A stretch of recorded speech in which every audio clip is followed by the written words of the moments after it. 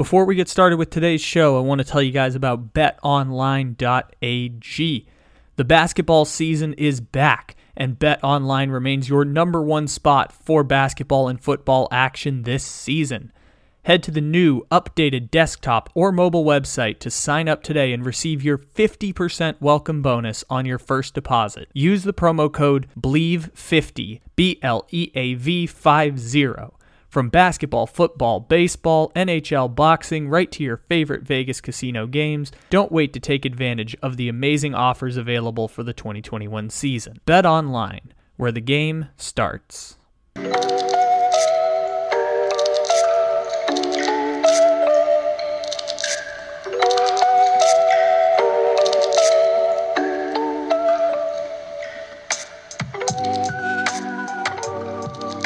Good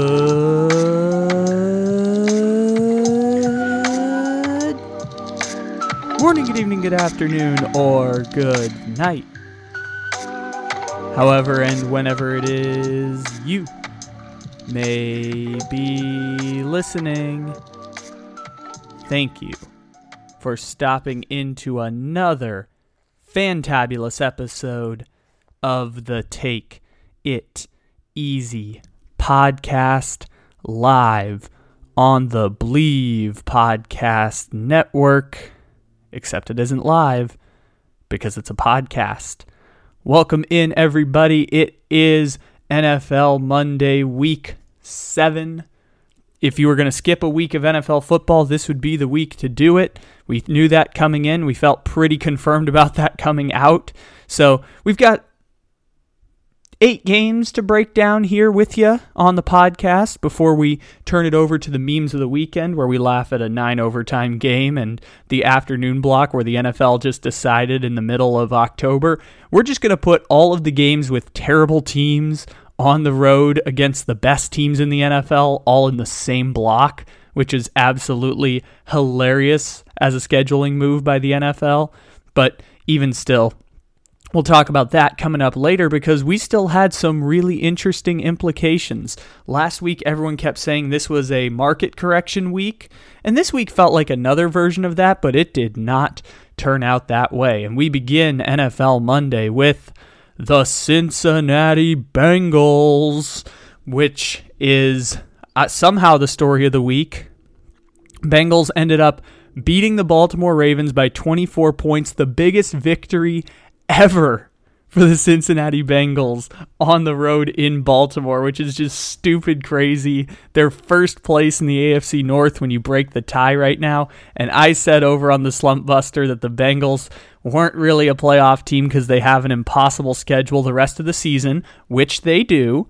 And at the time they were 3-1 going to take on the Packers, which they almost won.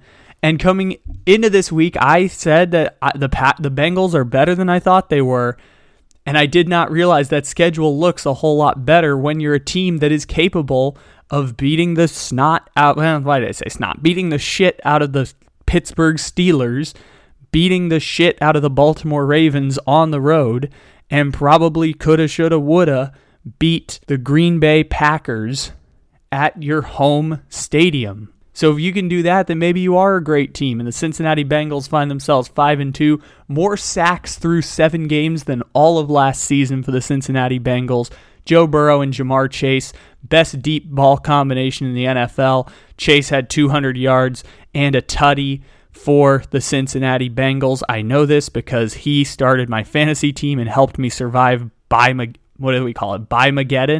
I think is what people were calling it, where everyone has a bunch of their teams on bye because really, really good teams all took byes this week. So I survived Bye-Mageddon courtesy of Jamar Chase and the Cincinnati Bengals offense. Joe Mixon got a crazy touchdown at the end of the game. Pirine got a touchdown. Like, the Bengals offense elected to kick ass, as Nick Saban would say. And this is interesting because the Cincinnati Bengals were not the worst to first team we thought of at the start of the year, but everyone kind of conceded like we felt like the Bengals would be at least better this year. And it made me think about something that happened last year. And I've heard about this for a couple of years now, and I can't remember who brought my eye to it, but it's a really good point. Look at the splits with bad teams at the back end of the season. look at how bad teams do towards the back part of the season. Because if you see a little bit of a turnaround towards the back end of the season, it could be the start of more to come, especially teams that have gone through rebuilds or in the middle of rebuilds or whatever it might be. And the Bengals were one of these teams, but I didn't even want to believe that they would get significantly better because they ended last year beating up on the Texans, which, is the Texans, but even that year the Texans were a 7-win team, not the terrible Texans team we're watching right now. They were still coulda, shoulda, woulda been a 7-win team. They were one of the unluckiest teams in one-possession games last year. They only won 4 games, but coulda, shoulda, woulda been a 7-win team. Brandon Allen was actually quarterbacking that game that they beat up on.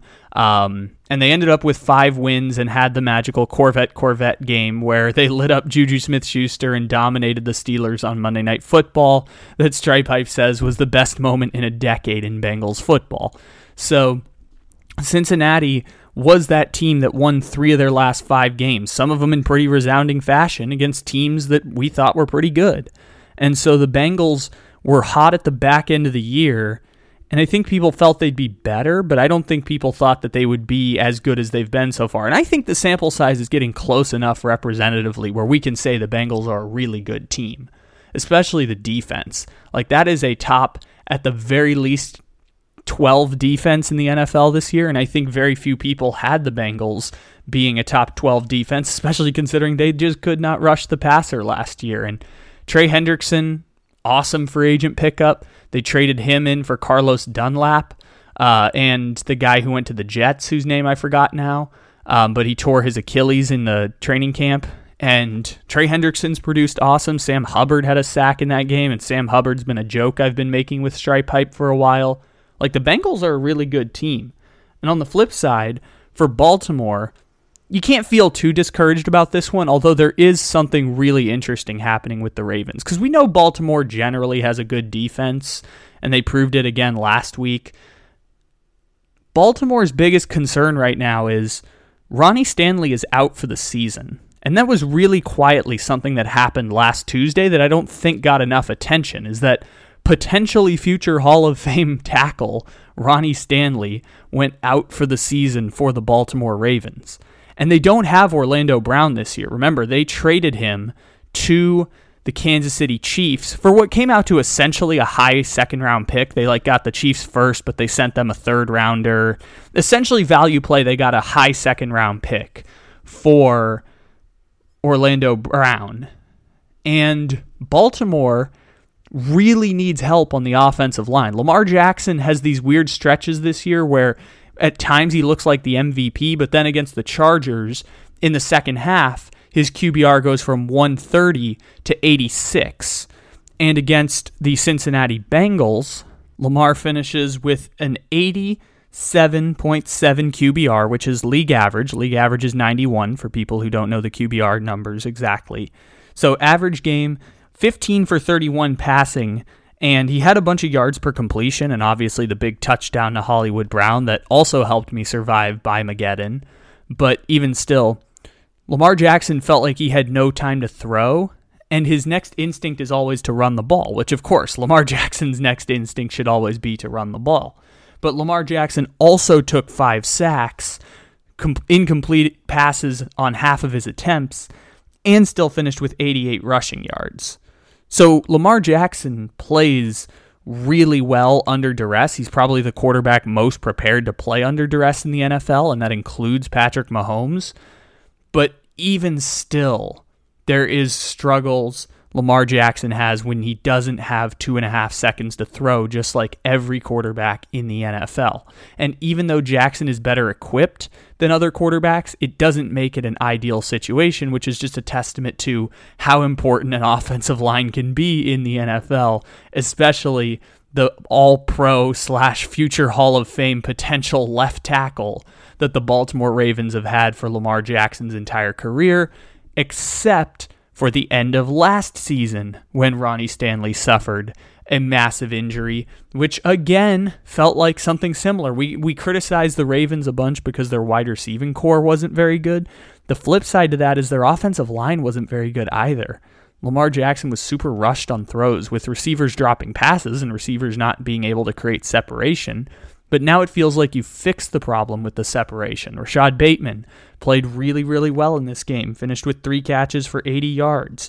Hollywood Brown, 80 yards and a touchdown. Mark Andrews, 3 catches for 48 yards.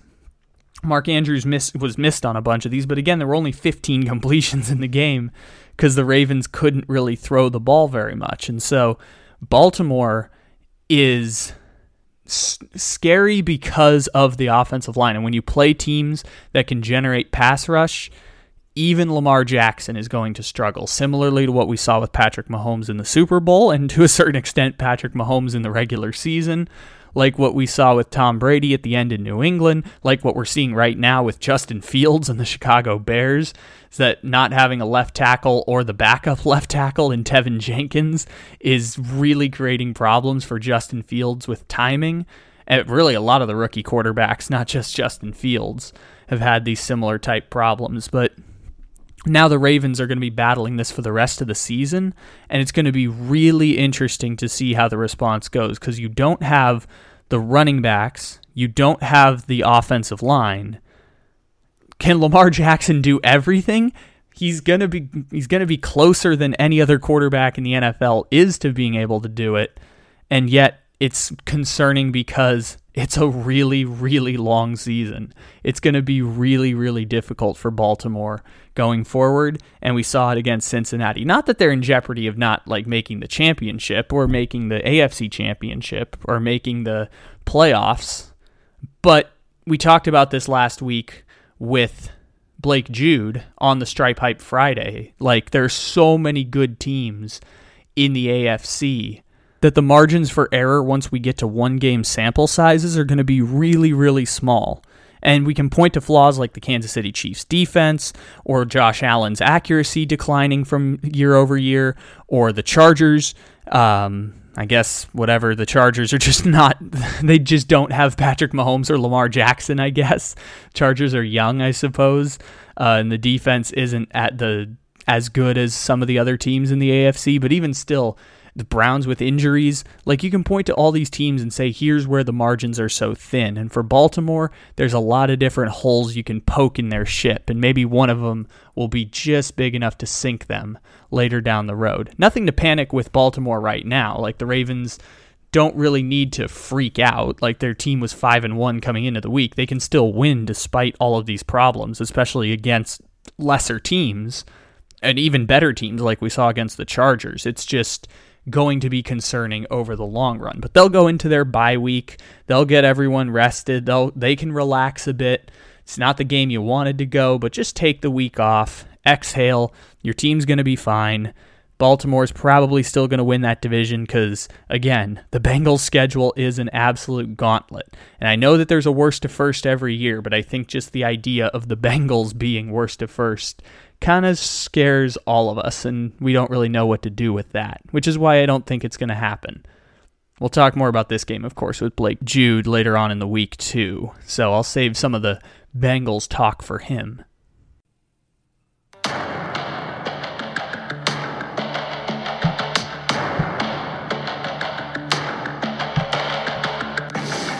Aaron Rodgers is so disgruntled with Green Bay Packers that he has told some within the organization that he does not want to return to the team. And so we have a standoff here that nobody knows exactly where it's going. He is not making this about money. He wants out of there, and he's telling you there is no amount of money. We want him back in the worst way. I know he knows that, and we'll continue to work at it. The situation between the Green Bay Packers and Davante Adams is not good. As far as this weekend, as far as training camp, we will see. There's been one message consistently coming out of Aaron Rodgers' camp, and that's, I don't want to be here. Washington, I would like to say your season is officially over. We declared this for the New York Giants last week, and I would like to say that it is now officially over for you. As for the Packers kicked ass. They've been kicking ass, except for that first game that I think everyone has kind of got in the back of their mouth, like a salty taste. It's hard to go away. Like when you burn the roof of your mouth, and 2 days later you can still kind of feel it right off the top. It's what it feels like that Saints game has done for the Packers, because the Packers have won 6 in a row. They've done it in pretty resounding fashion. And if I had to throw out like 2 teams that were like quietly Super Bowl good, it would be Baltimore and Green Bay. But I think neither of us are really like pointing to that as Super Bowl good. One by reputation, maybe both by reputation. I think Packers might be a reputation thing too, because they've fallen apart a bit and people like to make jokes about the Packers. But also the whole Aaron Rodgers situation felt like we could kind of rule them out. It felt like everything was falling apart for Green Bay, but Green Bay has been really good this year. And there's such a strange dichotomy of watching Aaron Rodgers operate in the 1-minute offense. And it's just like every time he's going to, throw across his body, and Aaron Rodgers is going to execute with screen passes to Allen Lazard. There was one play that set up the Allen Lazard touchdown where he recognizes that they're blitzing off the left edge, changes the play, throws a quick screen to Allen Lazard on, I believe it was 2nd down, and Lazard ends up breaking it for like 16 yards down to the 10 off of a quick screen on a changed play. It's like watching Rodgers execute the 1-minute offense, where he, to start that game, was like 20 for 24, 200 yards, a touchdown, no interceptions. Like watching that versus watching Tua, for example, run the 2-minute offense, where Tua, at the end of the first half against the Falcons, got picked in the end zone, and he had a scramble play where it felt like he had the first down, and then he kind of like slowed down because Tua's not as fast as I remember him once being, and he took a hit and still finished 2 yards short, and it was weird because I thought he had the automatic first down. It's like seeing the dichotomy this week made me appreciate Aaron Rodgers a bit. That Aaron Rodgers is just super consistent down the back stretches of these games. And I just wish that Aaron Rodgers and the Packers were treated like Super Bowl good at this point, because they've been awesome so far this year. And Aaron Jones, I was wrong. I thought it was weird that they gave him the contract. I thought the whole point was to bring in A.J. Dillon and have him be the dominant back. They've got a 2-back system with Aaron Jones dominating, and A.J. Dillon comes in. He'll have a 20 fantasy point game every now and then, and it feels like Pollard and Zeke with the Cowboys, where they have one of the best rushing attacks in the NFL. And think about that, with an offensive line that loses Corey Linsley and an offensive line that has David Bakhtiari, but he's been out a couple times this year and he got hurt at the end of last season. Like, with all of that, they've still been one of the better rushing attacks in the NFL. And you also have, Aaron Rodgers, Davante Adams duo that's been kicking ass. They were supposed to win this game, so it's not like it's totally shocking that they kicked ass against the Washington football team, but even still, it's been awesome for Green Bay so far. I feel like people aren't talking enough about the Green Bay Packers. Holy shit, New England Patriots. I did not know the New England Patriots were capable of scoring 54 points in a football game, in any football game that they played. I know they used to have Tom Brady, but I always think of them like once they get to a certain point, they just start running the football all the time. They just started running the football against the Jets, and they were still beating the living shit out of the Jets. And it made me feel so bad that I believed that the Jets could cover the 7-point spread at New England. Are the Patriots good? Like, I don't know what to do with the Patriots at this point. Their 3 wins are against the Jets twice and the Texans. They almost beat Tampa Bay in what was a really good game. They don't have the talent to compete at that level, but also they play in a shit division with the Dolphins and the Jets. So, like, I don't know what to do with the New England Patriots. They should have beat the Dolphins in week 1 if not for the Damian Harris fumble. So, yeah, they're 3-4, but you could make the argument that a couple bounces here and there, they're 5-2, which makes them a 500 team, which means maybe they sneak into the playoffs in the AFC. But I think they're probably about the same team as last year in that, like, 7-9, 8-9 range, because now we have 17 games. I just don't know. I've gone back and forth so many times with the Patriots at this point. And for the Jets, like, there's no reason to pile on. Your season was done weeks ago.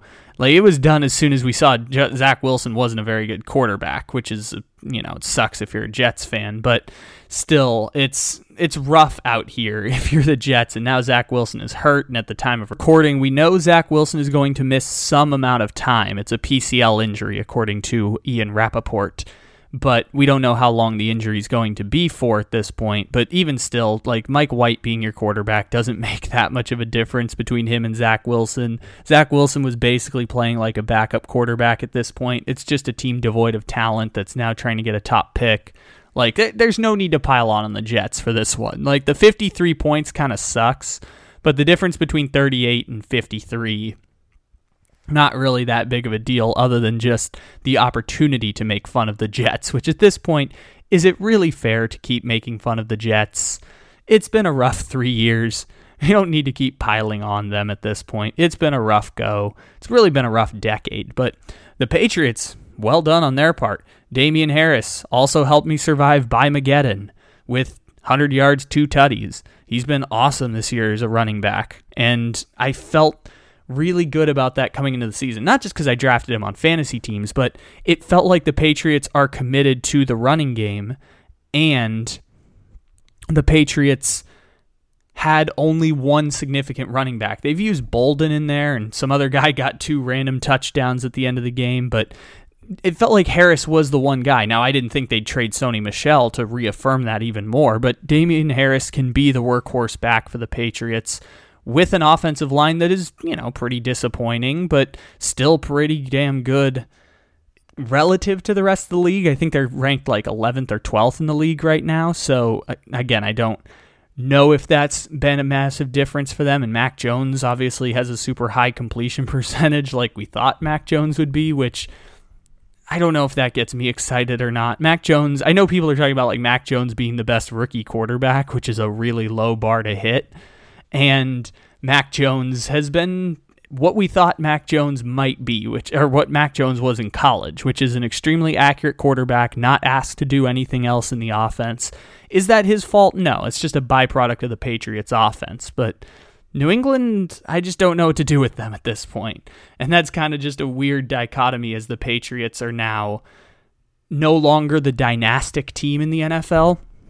It's trying to figure out what is this next iteration of the Patriots. Because I would argue like the worst thing for being a Patriots fan right now is not only do you have the expectations of what you used to be, but now you're in the case where everyone's reliving the glory days of the past, which sometimes can make decisions with your heart instead of your mind. We've seen it with the Spurs.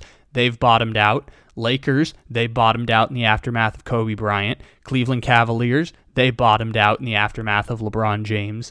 Like, this happens to dynasties sometimes where they really bottom all the way out because they have to make decisions with their heart and based on what they used to be instead of what they're growing into. And people talk about Belichick aging out.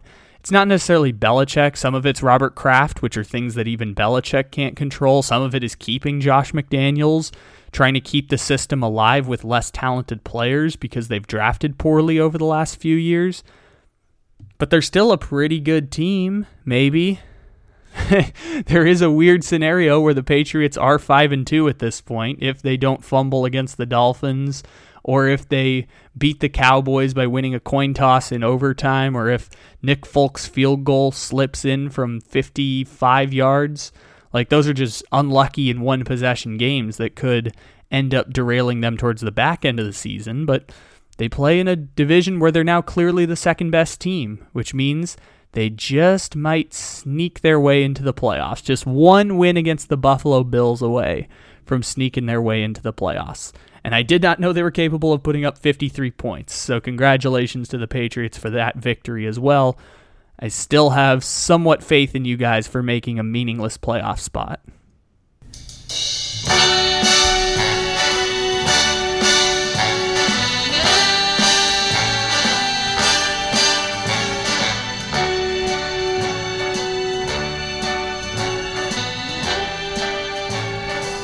Start spreading the news. I'm leaving today. I want to be a part of it.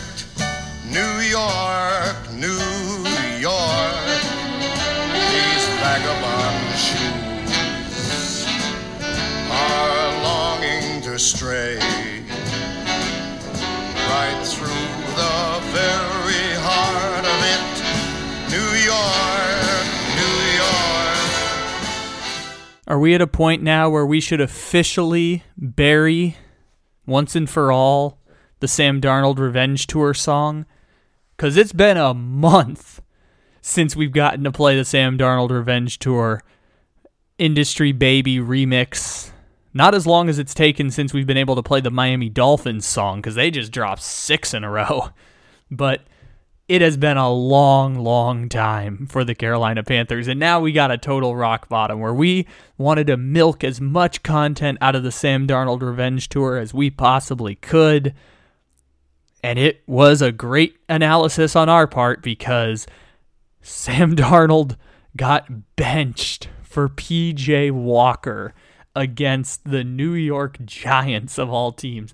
Giants fans, this is why I told you should have fired Judge and Gettleman last week, because the problem now is that you win one of these fluke games, and now all of a sudden the team is fighting for these guys, or at least it looks like the team is fighting for these guys, when you should not keep Dave Gettleman employed. You should not keep Joe Judge employed. You gotta just move on from it. And now you get a meaningless win that's going to buy them more time to convince the Maras that they should be still employed. But anyways, back to the Carolina Panthers.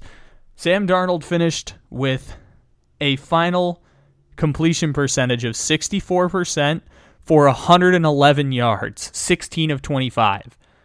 That's 7 yards per completion, the lowest number since Nathan Peterman in his last start of 2017 with the Buffalo Bills. That was the last time someone completed less than 7 yards per pass. Darnold, no touchdowns, 1 interception, 57.3 quarterback rating. It was a brutal day. By the way, P.J. Walker, 3 for 14 for 33 yards, got sacked 3 times. They had 61 total rushing yards. The Panthers were so atrocious against the Giants. The New York freaking Giants. It is so bad, so atrocious in Carolina right now. And Sam Darnold might have just gotten benched for P.J. Walker. Again, you could have had Justin Fields. Not that things are going great for Justin Fields, but that's more just the Bears letting him down at this point. You could have had Mac Jones. You could have tried again with a young quarterback. Instead, you're going to pay Sam Darnold 2 years and $25 million, the same amount Jacoby Brissett got paid by the Colts, to basically be Jacoby Brissett. Wanted to believe in the revenge tour, except the fact that they were playing games against the Jets and the Saints and the Texans. You wanted to believe, but nope. It's over. The Panthers and Sam Darnold's revenge tour may be dead and buried forever. All right, now let's talk about Patrick Mahomes, because I've been putting this game back as far as I possibly can on the docket. Is there a way that game could have gone worse for the Chiefs? Like, I guess Kelsey could have been injured more than he was, or maybe Mahomes, that last play gets him injured, injured week to week. But other than that, like, in terms of like everyone being intact, I don't think that you could have taken a bigger L than the Kansas City Chiefs did against the Titans. And these are, we talked earlier about the Ravens and how you can poke holes in the Ravens, and you can poke holes in the Chargers, and you can poke holes in Baltimore, especially now with injuries, and Cleveland with injuries. You look at Kansas City, there are so many places that you can poke holes, and I think at least this far through the season, you can poke holes far enough where the whole thing starts to deflate. Because Patrick Mahomes has played a few games in a row pretty bad. This one obviously probably takes the cake. 20 for 35, 206 yards, no touchdowns, the 1 pick, 62 quarterback rating, almost as bad as Sam Darnold on the passer rating game. Like, this one might take the cake for worst, but look at the holes you can poke in this one. Like, first of all, put a big old hole through that defense, because Kansas City's defense is bad. And this is something like, I know we come off as Mahomes defenders because I love me some Mahomes. He's literally in the cover art to the podcast. But we've been saying consistently all year, or at least I've been saying consistently all year, Kansas City's defense is terrible. And that's something that's really concerning because that first year in 2018, they had like the 29th ranked defense in DVOA, and they didn't get to the Super Bowl. Because when it came down to it at the end, their whole season came down to Tom Brady versus the terrible defense. And that was the end of the run. So that's concerning once you get to the playoffs. It's not going to like derail the team now because they can score points at will. Now we move to the offensive side of the ball. Titans defense, not very good either. 4 sacks on Patrick Mahomes in that game. You could point to the offensive line for the Kansas City Chiefs as not being in the strongest position they've been in before. I know most of the people are healthy at this point for Kansas City. They tried to add to depth with the Doctor and Kyle Long. I haven't seen either of them playing this year for Kansas City so far. The Chiefs are really in a difficult position with pass protection for Mahomes, the exact same problem they had in the Super Bowl last year when Mahomes got exposed in a way we've never seen Patrick Mahomes get exposed, and then they end up having the same issues now later in the season. Although they have Orlando Brown, and although they still have Creed Humphrey at center, they don't have their starter Austin Blythe, and they don't have, as I suspected, Kyle Long or LDT, the Doctor guy who came back. Both of them have been out for an extended period of time. So I was right in my assessment that I haven't seen either of them this year. They've been out for most of the year. Kyle Long going back to week 1. There you go. Kyle Long's been gone since week 1. And LDT, he was just ruled out for this game, but he's played in a couple of them before. But he's got a broken hand. So they've already lost the depth. Mike Remmers is still starting at right tackle, which was the exact same problem they had last time, was Mike Remmers was starting at left tackle during the Super Bowl. They don't have any coordination on the offensive line. Although they have Tooney and Brown, which are significant upgrades, it's still not doing enough because the rest of the line is kind of just popping in and out in different places. So you've got that going wrong.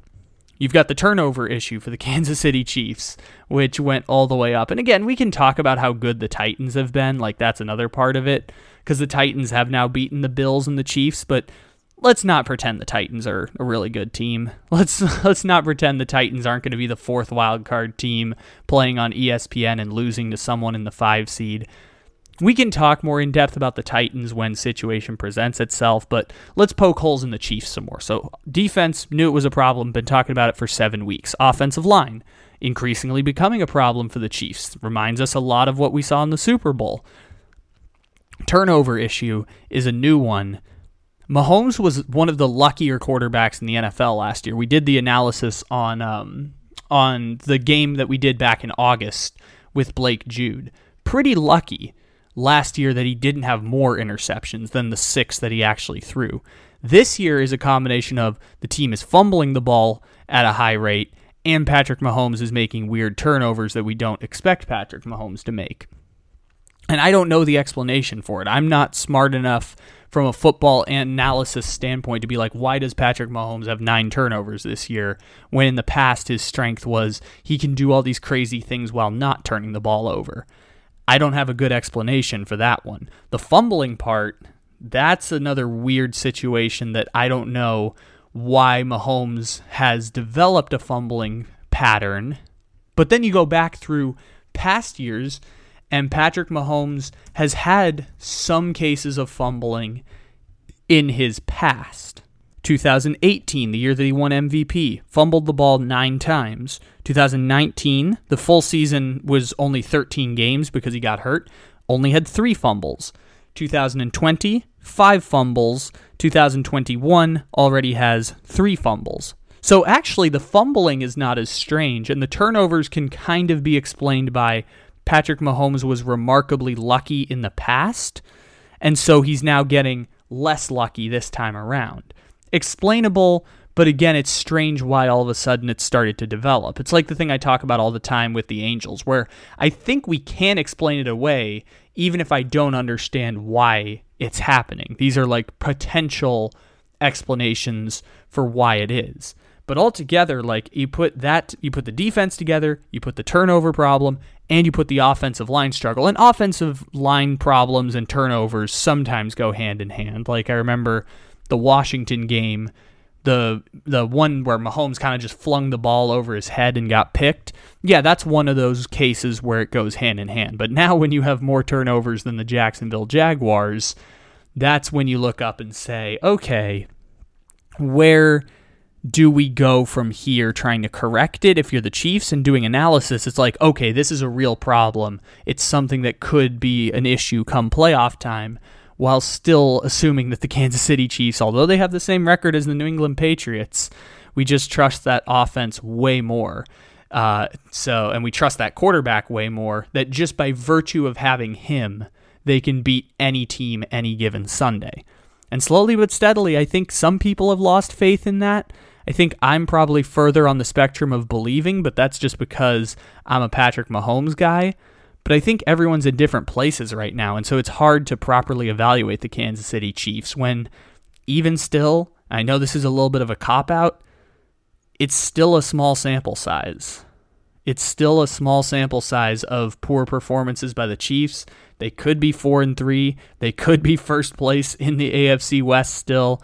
And we just assume by virtue of having that quarterback, they can win any given weekend and against any given team.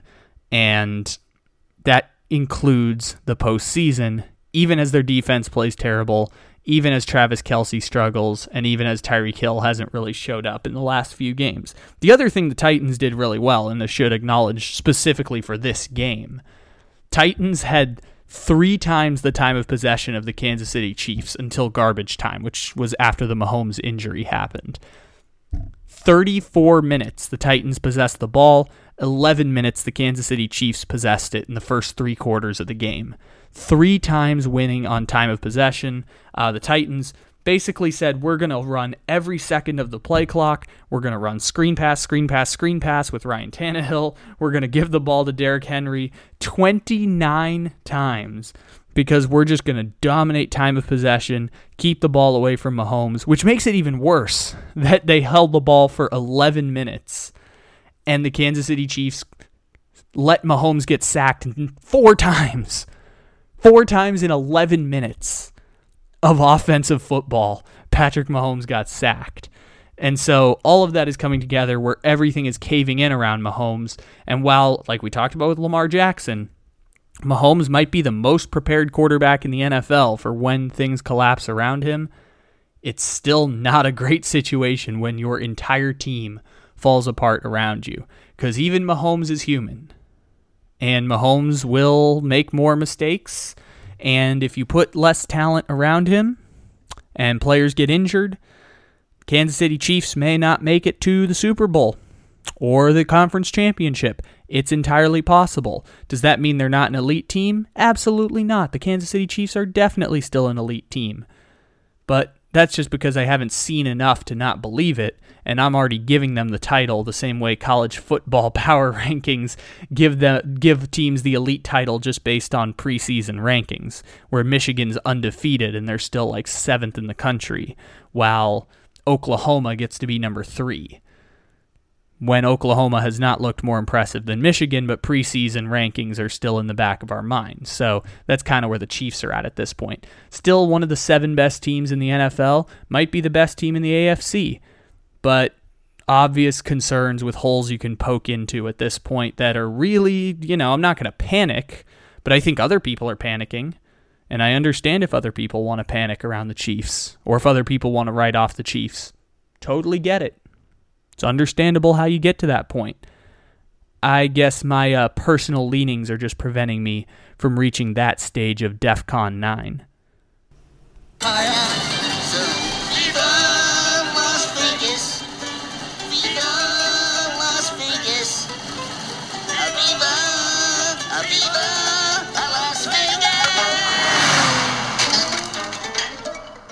You've got no music in your soul, sister.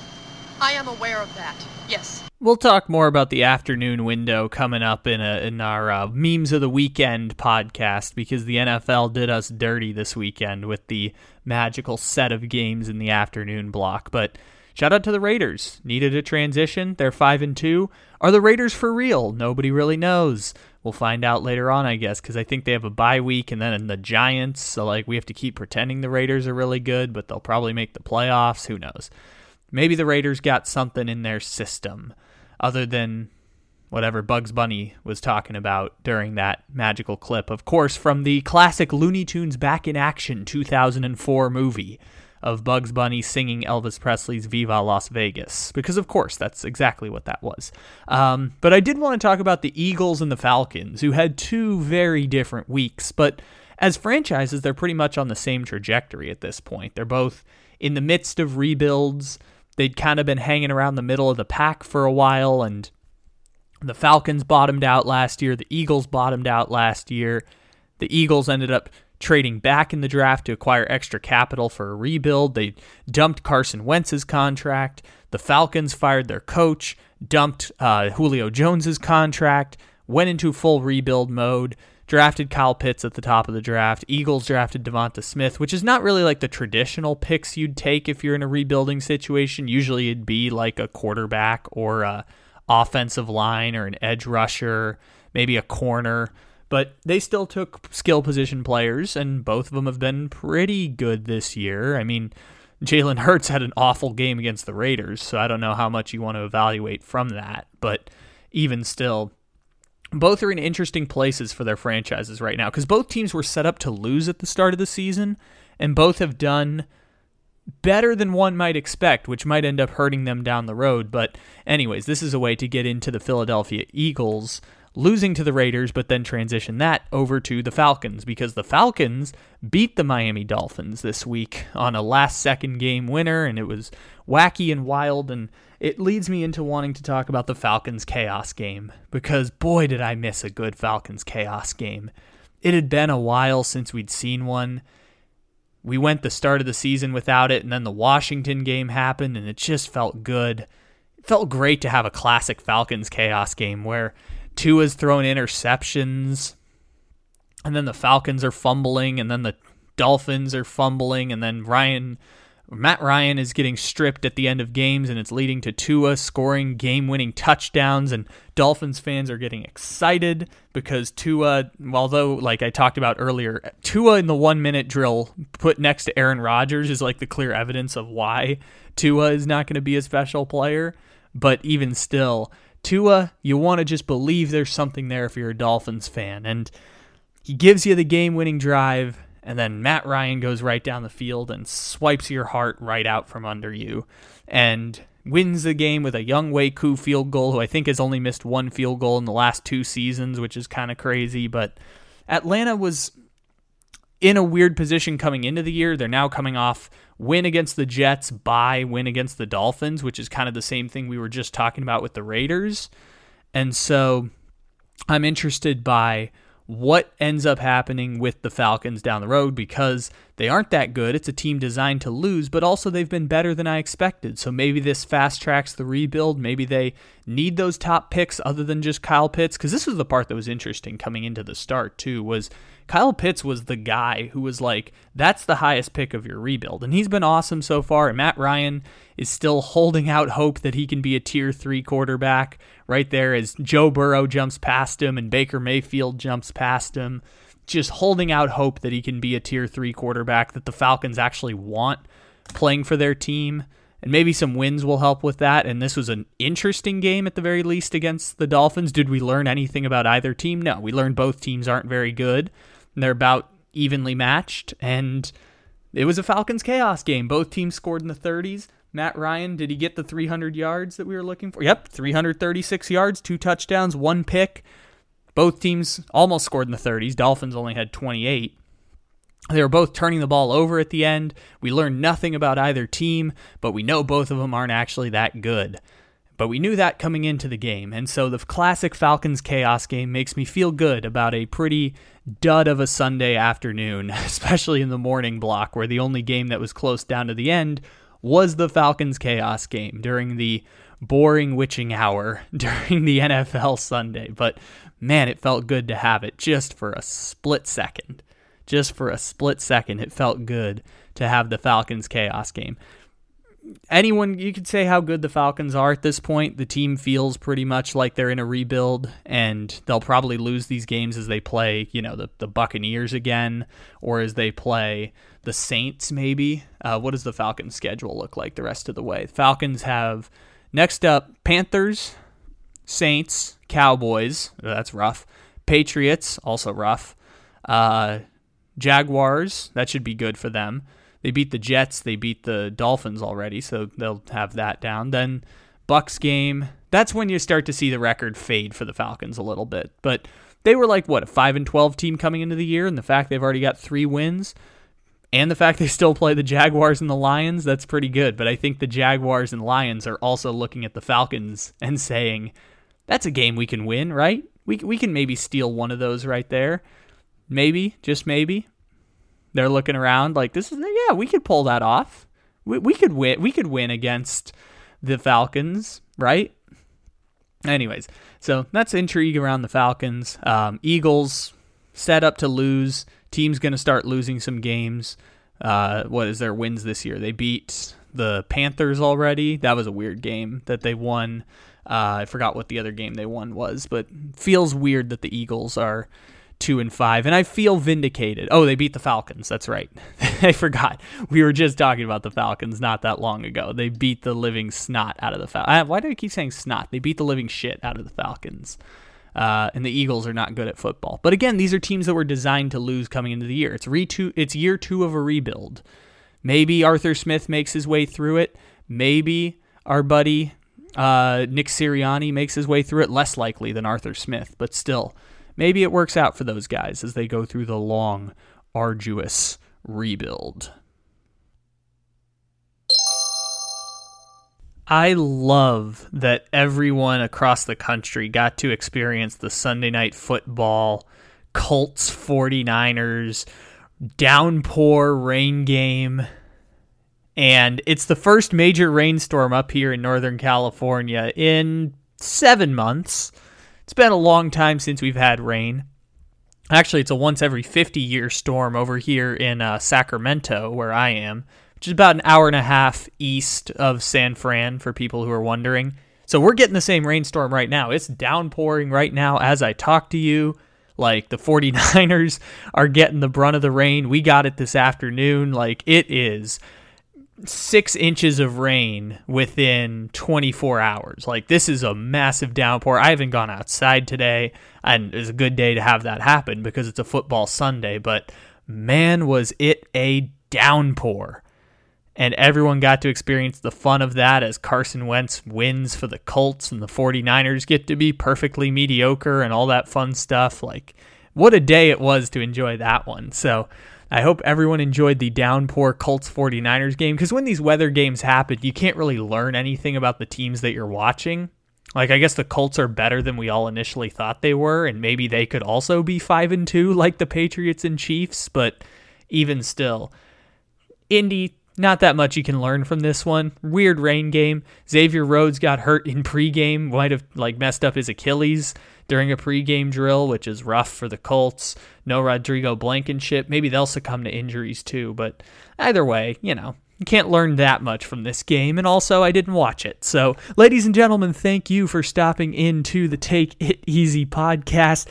Check out the Memes of the Weekend pod. Maybe you just listen to the Memes of the Weekend pod because it's ahead of the NFL Monday pod, but check that out. Check out Wired Up.